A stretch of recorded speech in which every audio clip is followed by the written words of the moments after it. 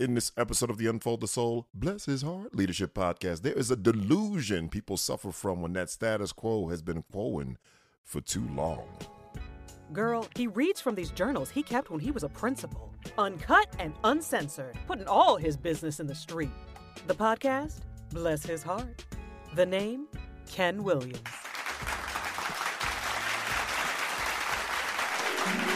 Good God, the bodies continue to fall.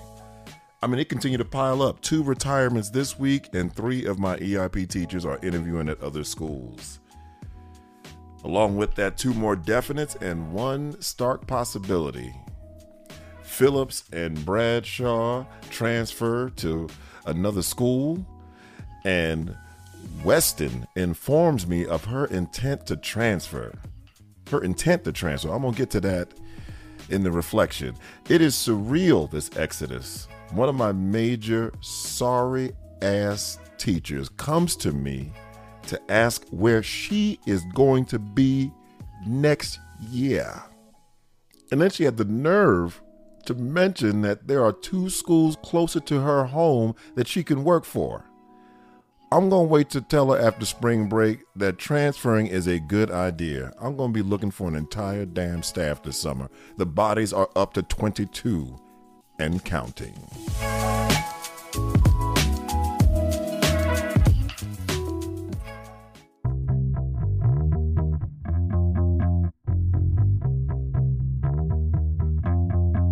All right, baby, let's get into this. Now, I have to admit, I read this entry. It's relatively short, and I'm committed to doing 1 entry per episode, but I didn't want it to be a 3-minute one. And I kind of stared at it for a minute and just, literally closed my eyes and took myself back to that time. And then it hit me. I changed the title to whatever I had before to Status-Quo Deluuuuuuusion, because folk were deluded at the time. And this podcast is pretty evergreen. In other words, it doesn't align with current events. You can listen to it at any time because I'm reading from my journal. But I happen to be recording this 3 weeks prior to the release of my new book, which is, I ain't gonna lie to you, ain't too many times where I'm less than humble, but this book is awesome. I'm so proud of it. I'm scared that I'm not gonna be able to write another book. I got nothing else. Anyway, the book is Ruthless Equity. Disrupt the status quo and ensure equity for all students. Ensure learning for all students. And this entry is an example of when the status quo has been in place for so long that people are completely deluded. Completely deluded. Now, the body count is up to 22. And while that was definitely stressing the shit out of me back then, I was also glad for the people who decided this wasn't a fit for them. Because word had gotten out, it made clear we were still the Hot Mess Express and a complete shit show. But I'm starting to put things in place about where we're going so they could see down the road. And I honor the people who decided to make the change. But let me get back to this one. I got the one teacher, I don't know what I named her because I tried to change the names, which is why it sounds awkward in the when I'm reading the entry. This one informed me of her intent to transfer. This is the first teacher, and she, Lord have mercy, she may have weighed 72 pounds with a backpack on, but had the decibel and lung capacity. She was the number. I have a bunch of screamers on staff. This one screamed like her family's being murdered. You ever come across those teachers that scream in a way where you say to yourself, okay, this is more than this kid cutting up in class. This is more than a discipline issue. There's some life shit going on in that scream right there. Like you working out some shit that should be worked out in therapy right here. That's something going on in my life that I'm dragging into work. Scream. And by the way, there's a whole section in my book about what I term bag draggers, because she was definitely one of them. dragging all her personal stuff into work and then taking it out on the kids and staff. Anyway,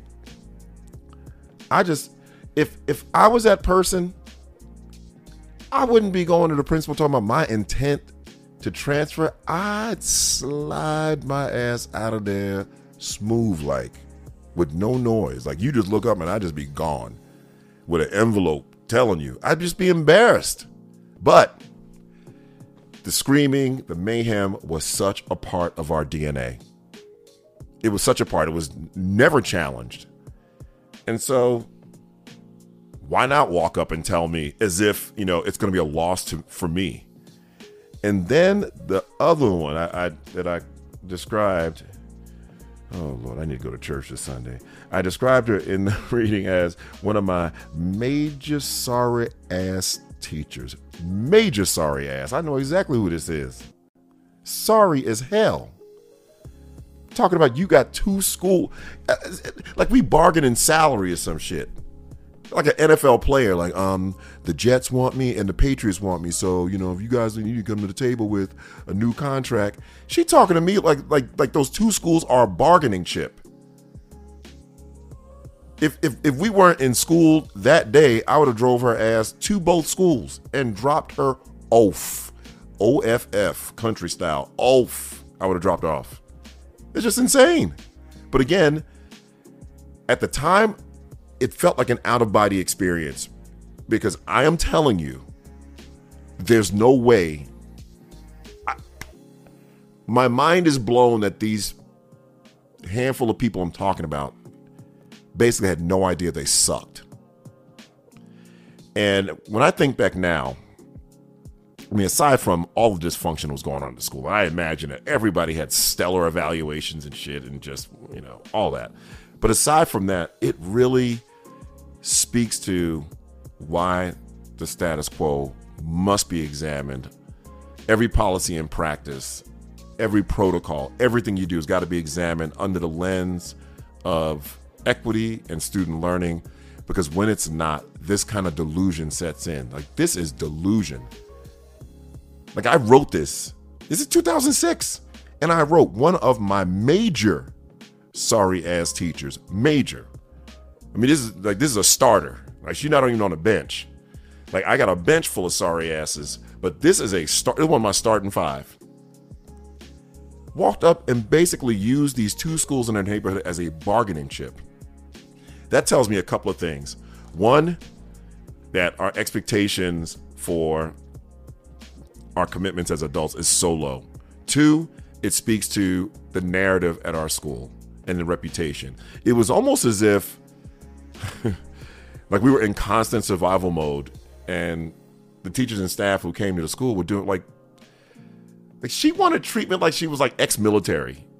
Yeah, I stop and thank our military veterans, current and past, when I have a like she's almost as if like she's put in years on this war front and wants me to know that if I want to keep this very skilled, highly skilled and war-scarred, battle-tested teacher, that I better look out because there are two schools on her way home. That's where we were. We were in complete survival mode.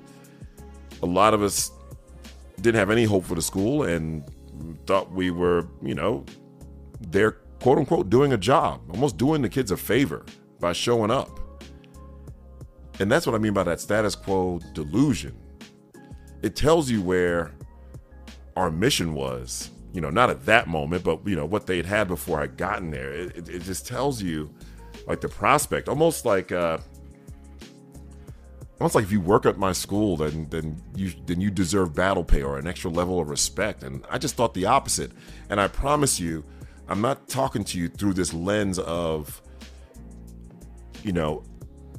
like the teacher of the year lens or the most amazing teacher you've ever heard. I'm just talking about competent, because I know you don't need 37 teachers of the year to ensure high levels of learning for all kids. You need competent folks, and you need someone who can leverage talent. That's what I do. I know how to leverage the talent. But man, just the complete gall Almost as if I wouldn't find someone else. You better hang on to my sorry ass.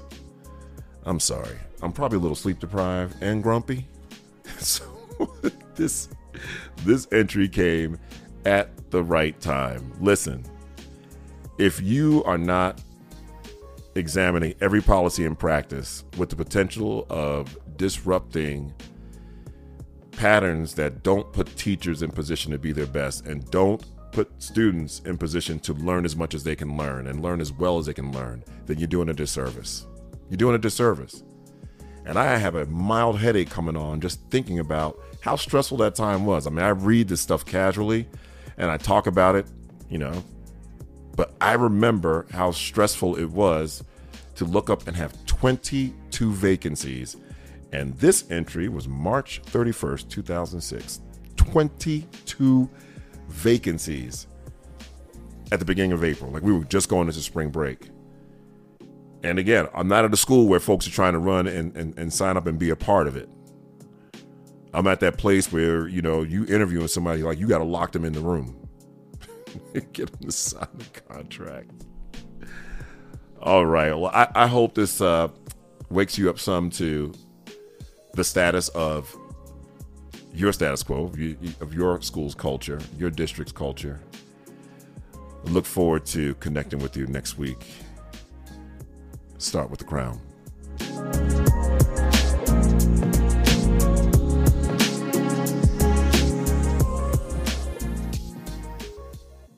Leaders, if you're interested in how to embed equity on your campus, make it a part of your school's DNA and ensure equity, excellence, and achievement for all students regardless of background. If you want to know how to dismantle ability groups and make high levels of learning happen for every student, pick up Ruthless Equity, my brand new book.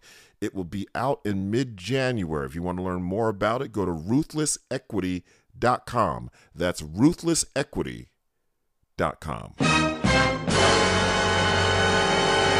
On the next episode of the Unfold the Soul, Bless His Heart Leadership Podcast, seemingly out of nowhere, that man walked by and put a word on me. You've been listening to the Unfold the Soul, Bless His Heart podcast with Ken Williams. For more information about Ken, visit unfoldthesoul.com.